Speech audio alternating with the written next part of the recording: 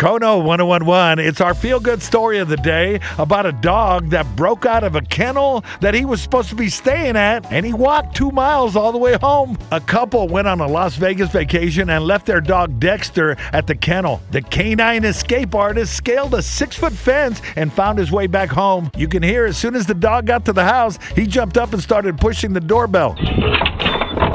They looked at it and saw their dog Dexter and started talking to him to keep him there. Hi, buddy. Stay there. Good boy. The wife was on the other phone with the kennel folks who were on the way to pick up Dexter, and her husband just tried to keep him calm. Oh, I know, buddy. I'm sorry. They say he's a highly intelligent dog. What a smart boy, though. But sometimes too smart for his own good. Dexter, come here.